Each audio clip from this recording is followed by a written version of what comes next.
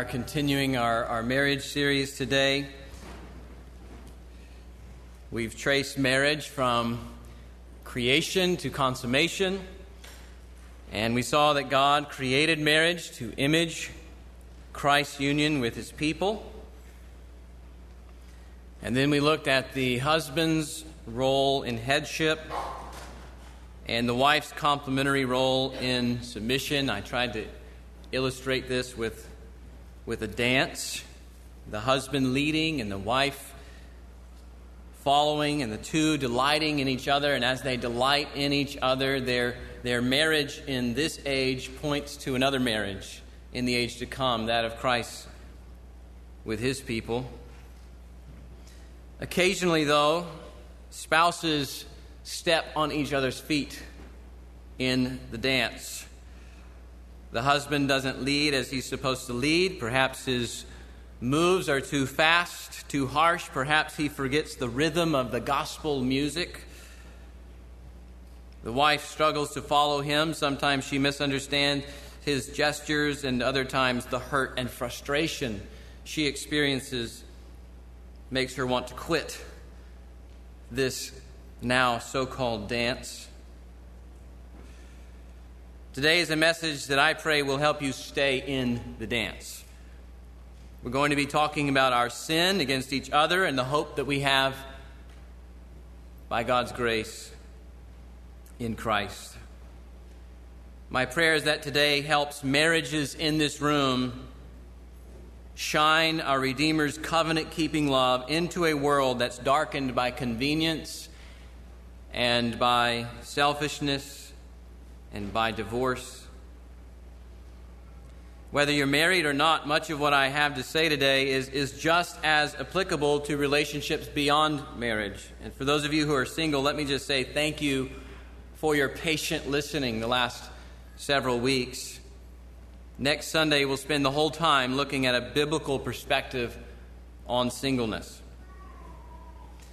But today, let me tell you where we're going. Ephesians, the whole letter will be our base text. A couple of weeks back, I said, let's not get so focused on the marriage passage in Ephesians 5 that we forget Ephesians. It's got a context, and I want to show you some very powerful truths from Ephesians for your marriage and really any relationship. And we'll also be getting some help from the prophet Hosea along the way. And I've sought to organize everything under 6 headings that begin with P today, if you're into alliteration. So something we've already seen is that the purpose of marriage is to glorify God. That's the first P. The purpose of marriage is to glorify God.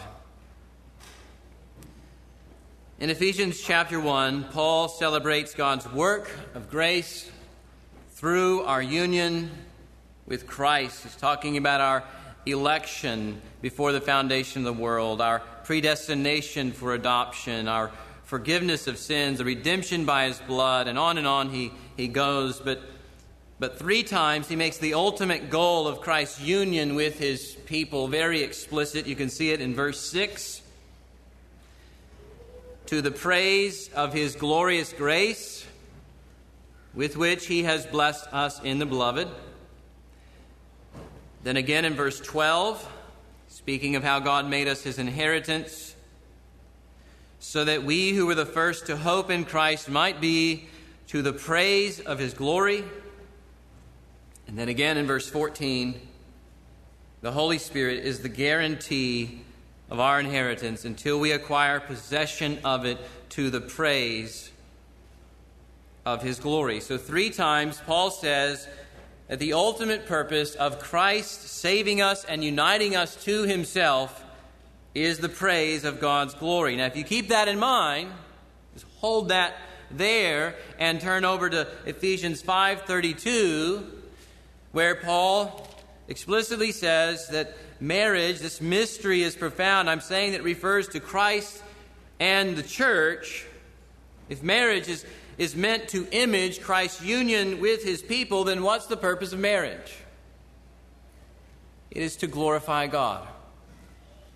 Marriage is a temporary parable about an all-glorious God and his all-glorious love for sinners in Christ. And we have to keep this before us. A husband's relationship to his wife is always telling a story. It is always telling a story. The question is, do our marriages tell the story about God's glory in Christ accurately? Would others looking into our marriages know it's the glory of Christ that makes us tick? That, as Andrew Peterson would say, keeps us dancing in the minefields and sailing in the storms. Now, it could be that you're truly striving to glorify God in your marriage, but your spouse just isn't interested. He or she doesn't know Christ. Let me say here at the front that doesn't mean that you can't glorify God in your marriage. Your marriage actually may give you an even greater opportunity for people to witness what God's relentless love is like, including your spouse to witness what God's relentless love is like. The point being here is that whatever state your marriage is in, the purpose of it is to bring glory to God in it. There is one problem, however, the problem of sin and self-centeredness in marriage. The problem of sin and self-centeredness. Ephesians chapter 2, verse 3 speaks of this. I'll start in verse 1. You were dead in trespasses and sins, in which you once walked, following the course of this world, following the prince of the power of the air, the spirit that is now at work in the sons of disobedience, among whom we all once lived, in the passions of our flesh, carrying out the desires of the body and the mind, and were by nature children of wrath like the rest of mankind. This is how we come into the world. Titus 3:3 says that sin results in being hated by others and hating one another. In Romans 1:29, when we trade the glory of God, we trade his glory to love the creation above him, we become full of, it says, envy, murder, strife, deceit, maliciousness, and gossip, all of which have talking about horizontal problems in our relationships. In other words, as sin separates us from God, it also separates us from one another this way. Sin takes our focus off of living for God's glory and puts the focus on living for self-glory. Sin turns us in on ourselves. Everything becomes about me, myself, and I, what she is not giving me, what he is not doing for me, what they did to me. It's impossible to love God and love others when our chief focus is self. It's impossible to bring God glory in the way we treat our spouse when we want the glory. A newspaper article once invited readers from all over the world to answer this one big question: what's wrong with the world? And G.K. Chesterton responded with this brief reply: Dear sirs, I am. Our greatest problem in any relationship is our own sin and self-centeredness. If we fail to embrace the truth about our own sin and its destructive nature, then we'll also fail to embrace God's solution in Christ. A wrong diagnosis of your problem will lead to a wrong treatment of your problem. Instead of addressing the sin in your own heart for what it truly is, as rebellion against God, you'll seek to justify sinful actions. Instead of acknowledging your own sin with humility, you will blame your spouse for all your problems. Marriages will not heal as long as both spouses are pointing the finger at each other as the problem without any willingness to accept responsibility for and repent from their own sins. A good theology of sin, a right understanding of our own sinfulness, will help our marriages, and it will help all of our relationships. Whenever conflict rises, a good theology of sin will lead us to humbly suspect ourselves first. Humbly suspect ourselves first. We're bent toward self-righteousness, toward thinking too highly of ourselves, and the cross teaches that we have no righteousness apart from Christ. Even for the Christian, the power of sin's reign was broken, but that doesn't mean that we don't still struggle with sin's remains. That's why Paul has to say in Ephesians chapter 4 to believers, Ephesians chapter 4, verse 22, to put off your old self, which belongs to your former manner of life and is corrupt through deceitful desires.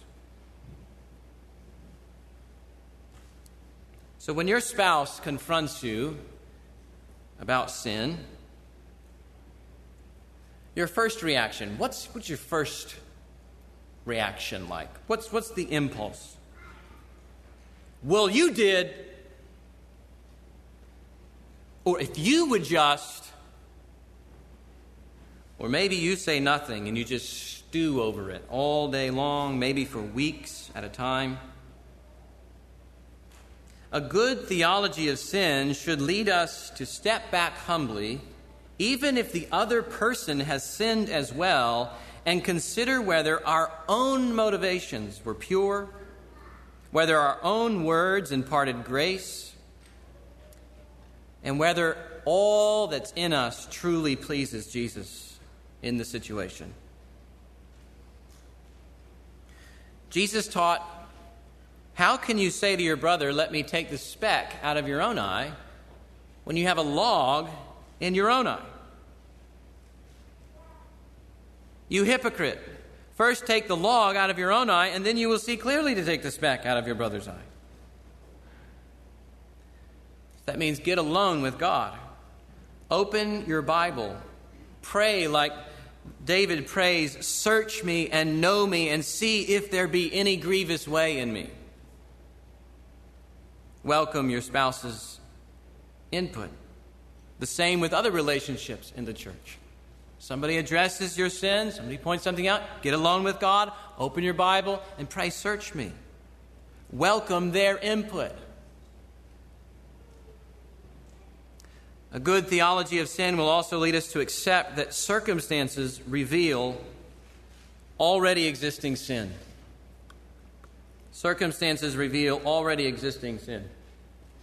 This water bottle, it's filled with water. Watch what happens when I shake it up. What's inside comes out when the circumstances get tough. We often tend to blame our circumstances or other people outside of us for our sinful responses. I spoke harshly because she said this. I get impatient because he does this. It's his neglect. It's her nagging. They make me like this. They trigger this in me. This becomes even easier when we live in a culture teaching that people are fundamentally good, and that the problem is not inside but outside of us. So instead of addressing the real problem in the heart, couples end up with superficial solutions. Instead of repenting from anger inside, they try to change all of the so-called triggers on the outside. Instead of repenting from unbiblical expectations that they are placing on their spouse that are often rooted in idolatry, they just negotiate settlements. Well, you can do this if you give me that. But Jesus says that it's out of the abundance of the heart that the mouth speaks. Anger comes from the heart. James 4 says that the passions that are at war in us cause quarrels and fights. When circumstances get tough with our spouses and we sin, they are not to blame for our sin. We are to blame. A good theology of sin will teach us that the biggest problem in marriage is not outside of me, but it is inside of me. But the Bible gives so much more than just an understanding of our problem. It also gives us great hope. Who will deliver us? Well, God delivers us by grace, and He does this in Christ and by the Holy Spirit. Let's look now at the peace in marriage through Christ. There are two kinds of peace we need as humans. Our greatest need is peace with God. We read that earlier in Ephesians 2. We are by nature children of wrath. That means we're separated from God. We are God's enemies. If we lack peace with God, then we won't be peaceful toward others, and we'll also forfeit our souls to an eternity of separation from God under punishment. But Romans 5 says that we obtain peace with God through faith in the Lord Jesus Christ. By relying on Jesus to save us, God forgives our sins and also gives us His righteousness. We talked about this last week. We call this justification. Romans 5:1, since we've been justified by faith, we have peace with God through our Lord Jesus Christ. But we also need peace with one another. So God brings about peace with one another also through the cross. Ephesians chapter 2, verse 14 says that for Christ Himself is our peace, who has made us both one and has broken down in His flesh the dividing wall of hostility. Now, in this instance, Paul is talking about specifically about how Jesus' death not only reconciles people to God, but also reconciles Jew and Gentile in one body, into one new humanity. But it has much broader applications. I mean, if the cross overcomes our greatest obstacle, which is our separation from God, and if the cross tears down some of the biggest barriers so that Gentiles like us can be welcomed into God's covenant people, you think it's powerful enough to unite a husband and a wife? You think it's powerful enough to unite Christians to one another? If the cross has bridged the greatest divide between us and God, then surely it can reconcile sinners to each other. And there are many ways the Bible talks about the cross doing this, but just a few of them. I mean, the cross does this, first of all, by killing self-righteousness in us. That self-righteousness that would keep us putting ourselves above others and putting others down and looking down our noses at them. But the cross says that we all stand on equal ground at the foot of the cross. None of us being more righteous than the other. The cross also brings peace by breaking down our bondage to self-centeredness. Breaks our bondage to self-centeredness. 2 Corinthians chapter 5, verse 15 says, Christ died for all, that those who live might no longer live for themselves. Christ died for all, that those who live might no longer live for themselves. Well, who are they living for? But for Him who for their sake died and was raised. You see, peace comes when we're not competing for our own individual kingdoms and our own individual agendas, and we're all ordering our lives around Christ's agenda, Christ's kingdom.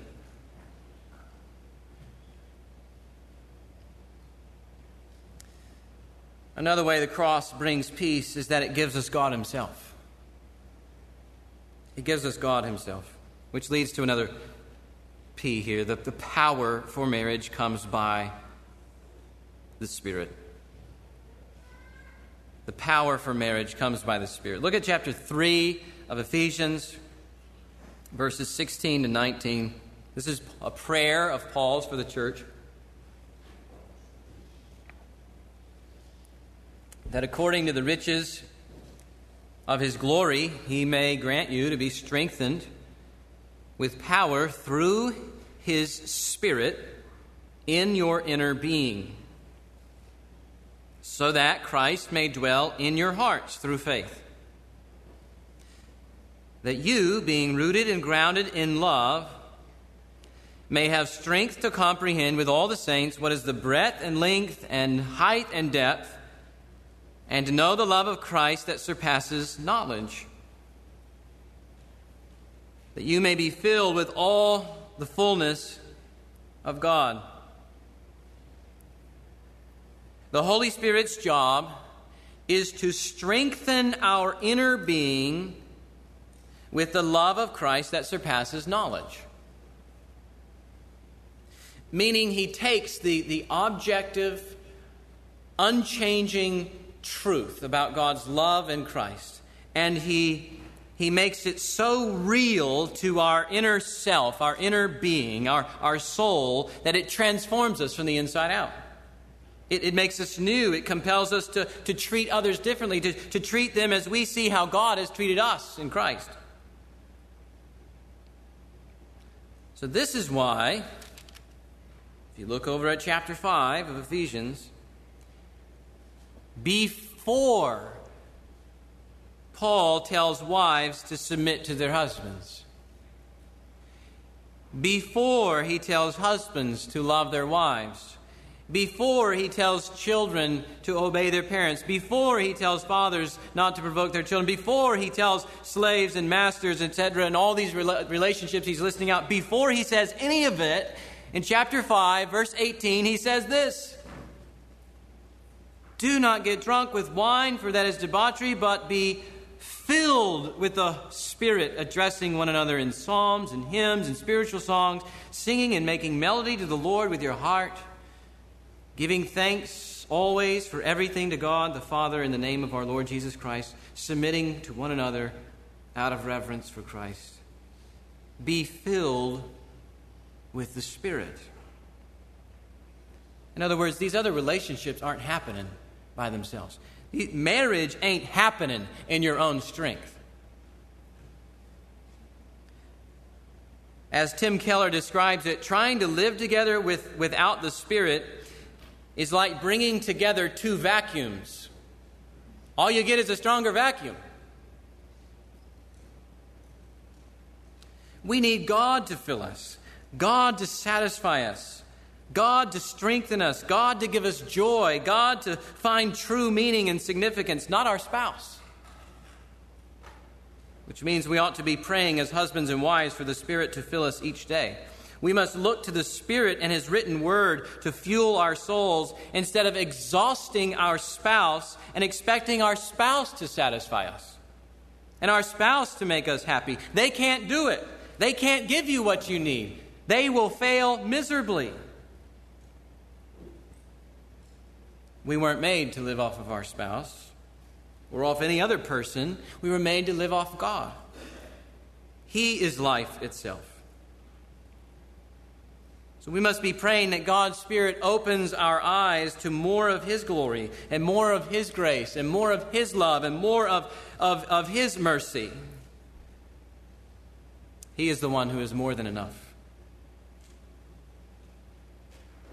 The peace we find in Christ also gives us the pattern for marriage. The pattern for marriage, which is God's love and forgiveness in Christ. Before we look at another text in Ephesians, let's get some help from Hosea. So if you want to turn with me to Hosea, chapter 1. Ezekiel, Daniel, Hosea. First of the minor prophets there. Hosea begins in a really shocking way. God asks Hosea to marry a harlot named Gomer.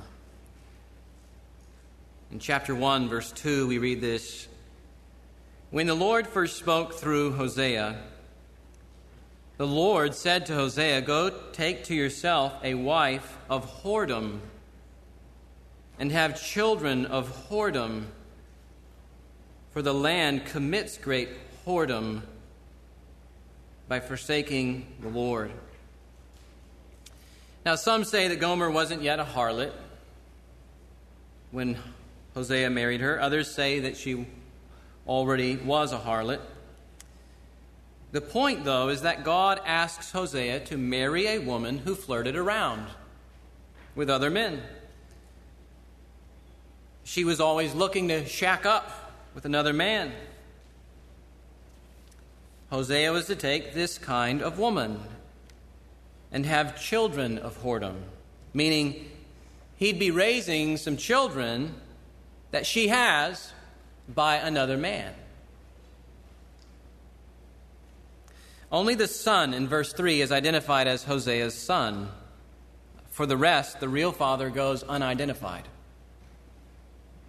So this picture is scandalous. It makes us uneasy. It's supposed to make you uneasy when you read it. Hosea is going into this relationship knowing that his wife is a cheater. But what we find out as we keep reading is that Hosea's real experience becomes an enacted prophecy. Hosea's marriage experience with Gomer is much like Yahweh's experience with Israel. You see, Israel has cheated on Yahweh, and not only has Israel cheated on Yahweh, but Israel has borne generations of children who have cheated on Yahweh. Generations who have whored after other gods. In chapter 2, verse 5 of Hosea, you get a glimpse of it. He's talked about their children, and now he says this in verse 5, "For their mother has played the whore. She who conceived them has acted shamefully. For she said, I will go after my lovers who give me my bread and my water, my wool and my flax, my oil and my drink." What's she doing here? She's chasing after whatever gives her what she wants instead of after God who gives her all that she needs. She's trading, again, like Romans 1 says, she's trading the glory of her Creator for the creation. And Israel's infidelity is so rampant that verses 6 and 7 give us a picture of Yahweh having to hedge her in with thorns and build walls around her to keep her from getting out to all of her other lovers in the red light district.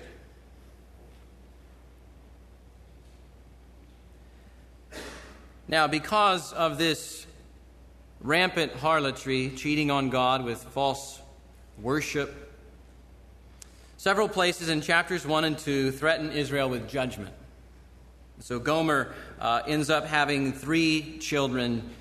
Jezreel in verse 4, no mercy in verse 6 of chapter 1, not my people in verse 8. Each child's name represents the pending judgment of God. The first son reveals it will involve punishment. The next daughter foreshadows God removing his mercy from the people. And then the third son reveals that things are so bad that God refuses to even call them my people anymore. Now, something significant here is that these births are taking place over time, and it shows that how patient God is, where he could have just snuffed them out. He's giving them time, and with each birth, Hosea has another message of repentance to Israel. So he's being patient, holding out the opportunity for repentance. It doesn't come, and probably the worst of this section is the last line in chapter 2, verse 13.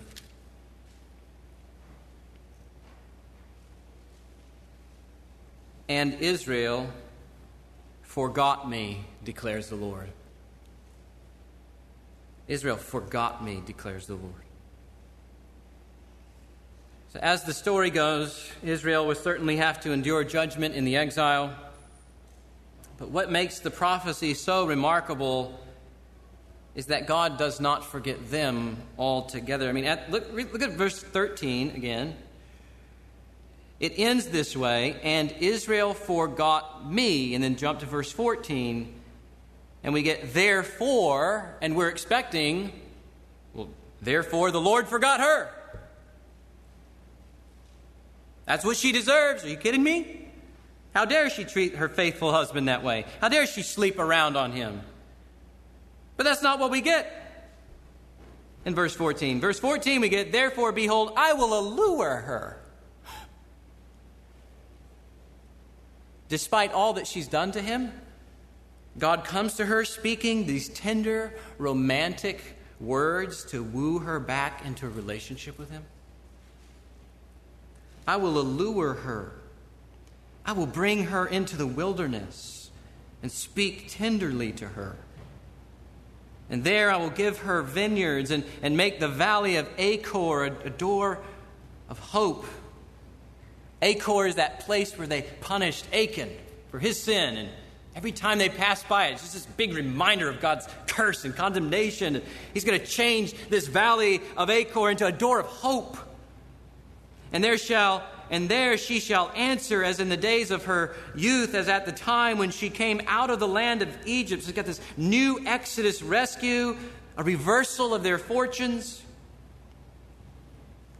And in that day, declares the Lord, he says, you will call me my husband. And no longer will you call me my Baal, for I will remove the names of the Baals from her mouth, and they shall be remembered by name no more. So God will cleanse her from her idolatry. And I will make for them a covenant on that day with the beasts of the field, the birds of the heavens, and the creeping things of the ground. And I will abolish the bow, the sword, and war from the land. And I will make you lie down in safety, so all the earth is made right again for her to dwell in peace. Then he says this, and I will betroth you to me forever. I will betroth you to me in righteousness and in justice, in steadfast love and in mercy. I will betroth you to me in faithfulness, and you shall know the Lord. Verse 23. Notice the reversal of the names that he gave them in chapter 1. And I will have mercy on no mercy. And I will say to not my people, you are my people.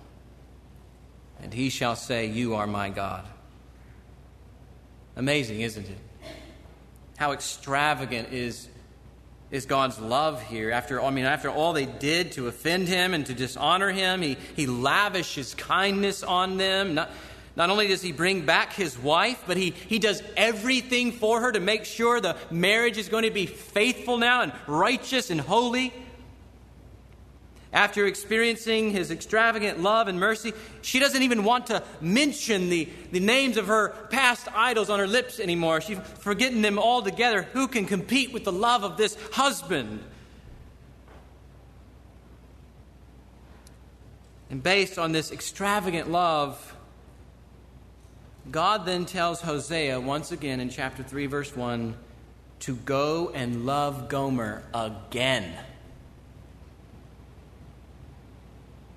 So we're kind of doing a flashback now in the present situation of Israel's obedience. And God is telling Hosea, even though Gomer has left you for other men and had children by other men, you go, Hosea, and you love her again. Even as the Lord loves the children of Israel, though they turn to other gods and love cakes of raisins.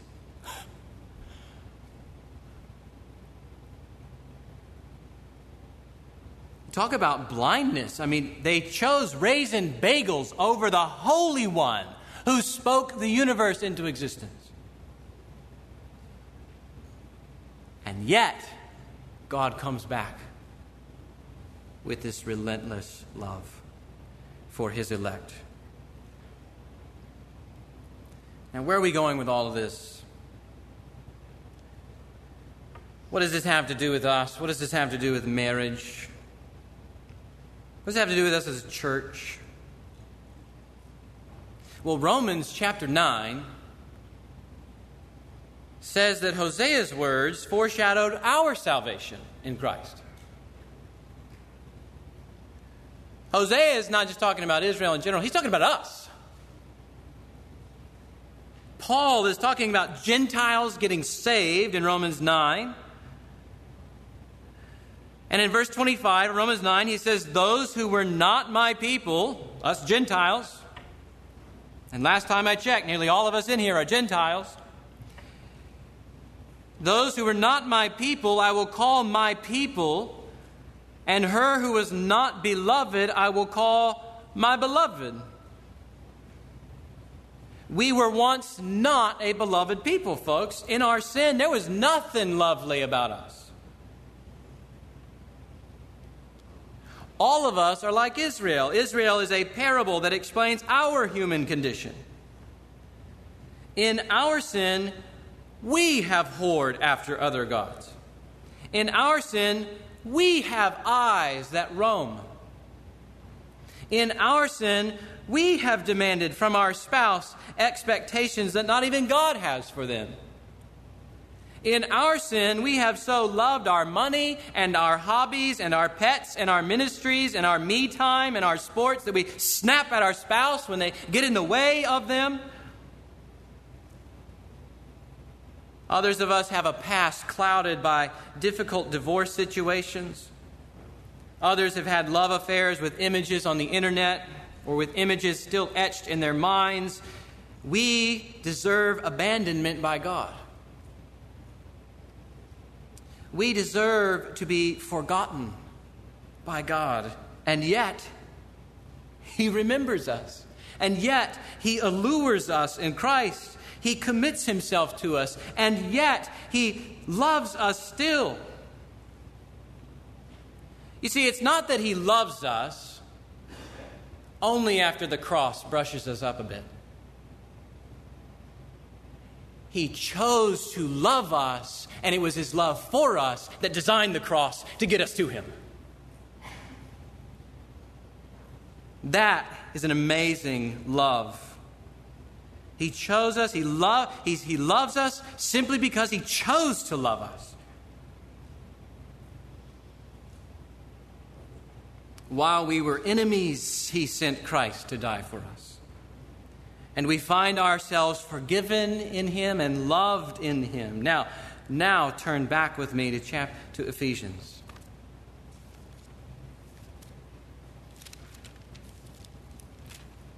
Ephesians chapter 4.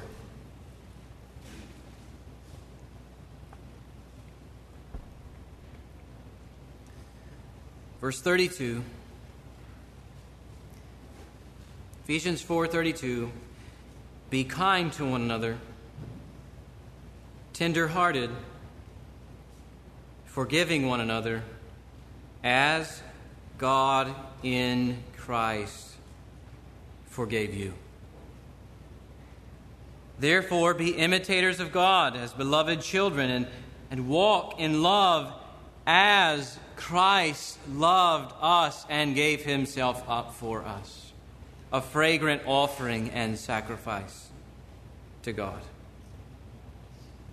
You need to get this text etched in your mind and written on your heart for any relationship that you have, and especially your relationship with your spouse.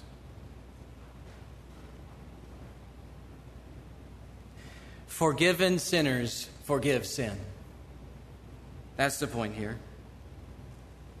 Forgiven sinners forgive sin. Those who have experienced God's mercy in Christ will extend mercy to others.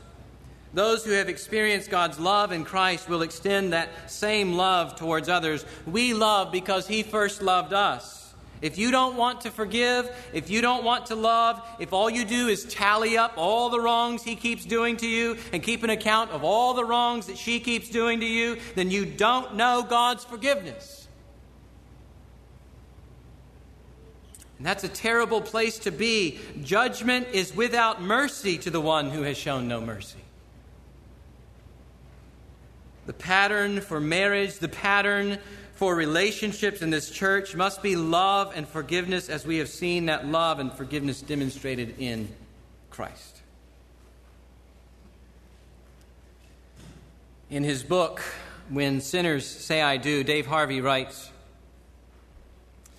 have you ever thought that passing along mercy may be one of the main reasons that you're married? Mercy doesn't change the need to speak truth. It transforms our motivation from a desire to win battles to a desire to represent Christ. Mercy takes people who are capable of open warfare over toothpaste tubes and toilet seats. He's getting real here, isn't he? Mercy takes people who are capable of open warfare over toothpaste tubes and toilet seats and enlarges their vision to include a Savior. When the gospel enlarges our vision to include a Savior, we forgive and we love as God in Christ has forgiven and loved us. Love is not weak emotionalism and it's not dispassionate duty. By this we know love, that he laid down his life for us, and we ought to lay down our lives for the brothers. 1 John 3:16. As we've said before here at Redeemer, love is a genuine affection for another's good in God, such that we spend ourselves sacrificially to see them obtain that good.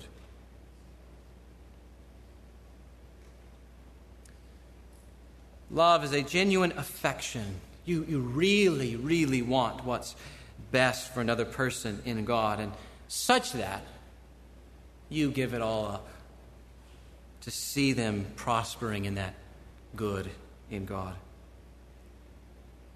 That's the love we find in Christ for us, and it's the love that should characterize us.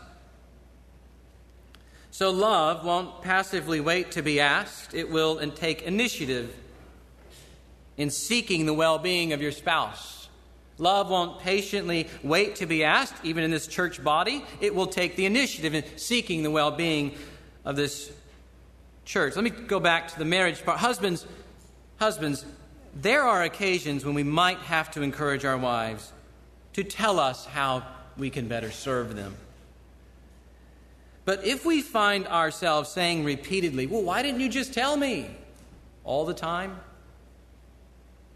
Or if we hear our wives saying, I've said this 100 times before,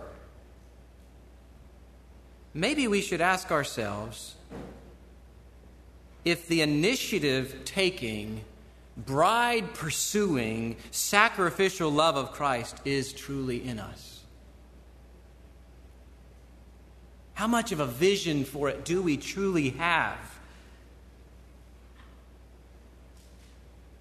If we don't, then we must repent and return to it again in the gospel and pray the Spirit makes us get it more. Love will also not make 100 self-calculations before acting. Well, is it going to keep me from the game? Is it going to keep me from going golfing 3 weeks from now? Will I have to give up my weekend for you? Love will consider the interests of your spouse. It will consider the interests of others as better than your own. Philippians chapter 2, verses 4 and 5. Love will not primarily ask, well, why isn't she doing this for me? Or why isn't he doing this for me? But how can I pour myself out for him or her? Love will not keep your spouse at arm's distance after a conflict. It will make all the necessary investments to see the other drawn near, the other wooed back, the other forgiven and reconciled, the other prospering in the Lord. And yes, love will also endure even through times that the same love is not reciprocated. Isn't this what Jesus teaches us on the Sermon on the Mount? I mean, if you love those who love you back, what good is that? What reward is there in that? The world can do that. Christ's love is much different. Jesus loved his own until the end, John 13 tells us, when nobody was reciprocating love to him. Not even his closest disciples reciprocated love. And yet he gave himself up for them. This kind of love, I will warn you, will hurt. This kind of love will cost you.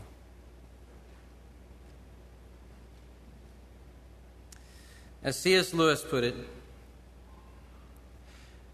to love at all is to be vulnerable. Love anything, and your heart will be wrung and possibly broken. If you want to make sure of keeping your heart intact, you must give it to nobody, not even an animal. Wrap it carefully around with hobbies and little luxuries. Avoid all entanglements. Lock it up safe in the casket or coffin of your selfishness. But in that casket, safe, dark, motionless, airless, it will change. It will not be broken. It will become unbreakable, impenetrable, irredeemable. To love is to be vulnerable. When we love each other as the cross calls us to love each other, it will hurt and it will cost us. But this is the road that Jesus walked before us, and it is the road that Jesus is walking with us right now by the power of the Holy Spirit.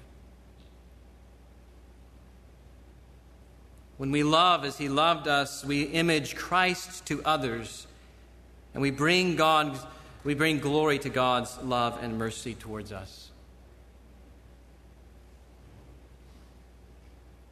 In terms of forgiveness, when sin is confessed, we need to extend forgiveness to each other, knowing how much that we have been forgiven by God through Christ. Forgiveness means canceling the debt the other incurred by wronging you,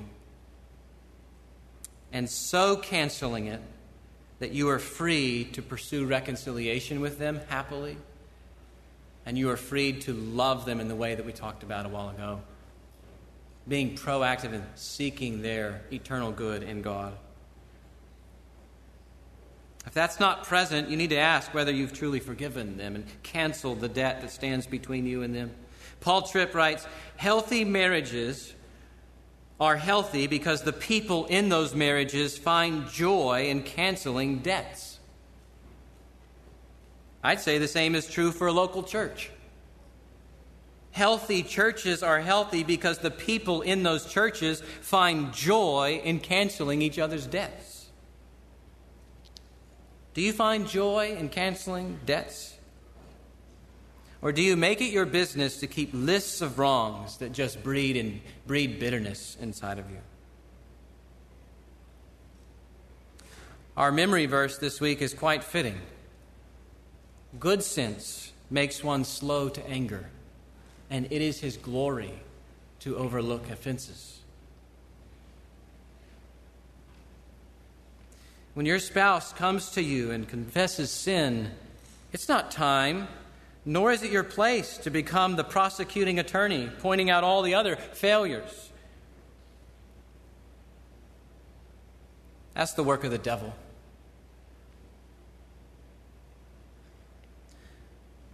Mercy, the Bible tells us, triumphs over judgment. You have the glorious opportunity to be a conduit of grace and of forgiveness in Christ. Not because the other person deserves it. That's the point of the gospel. But because the gospel of grace is about getting what we do not deserve. Since we have gotten what we don't deserve, we give away more to others. As we cancel their debt. Which brings us to one last point as we go into the Lord's Supper. The promise for marriage in the gospel. The promise for marriage in the gospel.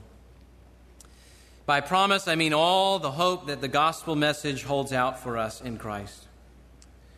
When we eat this meal today, we not only remember the peace made possible in Christ's work in the past. We not only remember the power that He gives us now by the Holy Spirit to live out this pattern of love and forgiveness, but we also remember the future glory that we will enjoy at the marriage supper of the Lamb. The Bible says that as long as you eat this bread and drink this cup, you proclaim the Lord's death until he comes again. That's the promise. Christ is coming for us, brothers and sisters. The one who betrothed us to himself will come to finalize everything about this marriage, including our Christ-likeness. 1 John 3:2 says, "Beloved, we are God's children now, and what we will be has not yet appeared. But we know that when he appears, we shall be like him, because we shall see him as he is." We're all works in progress. But the gospel promises a glorious future for those who belong to Jesus. No matter how much you've failed this week, or over the last several years, perhaps, as a husband or a wife, no matter what chaos or divorce or adultery clouds your past, place your trust in Christ again for rescue today. Make this another opportunity to believe on him, and you will be saved. Based on his past work, he promises you present grace to bring you into future glory. Why don't we eat together on the note of that promise?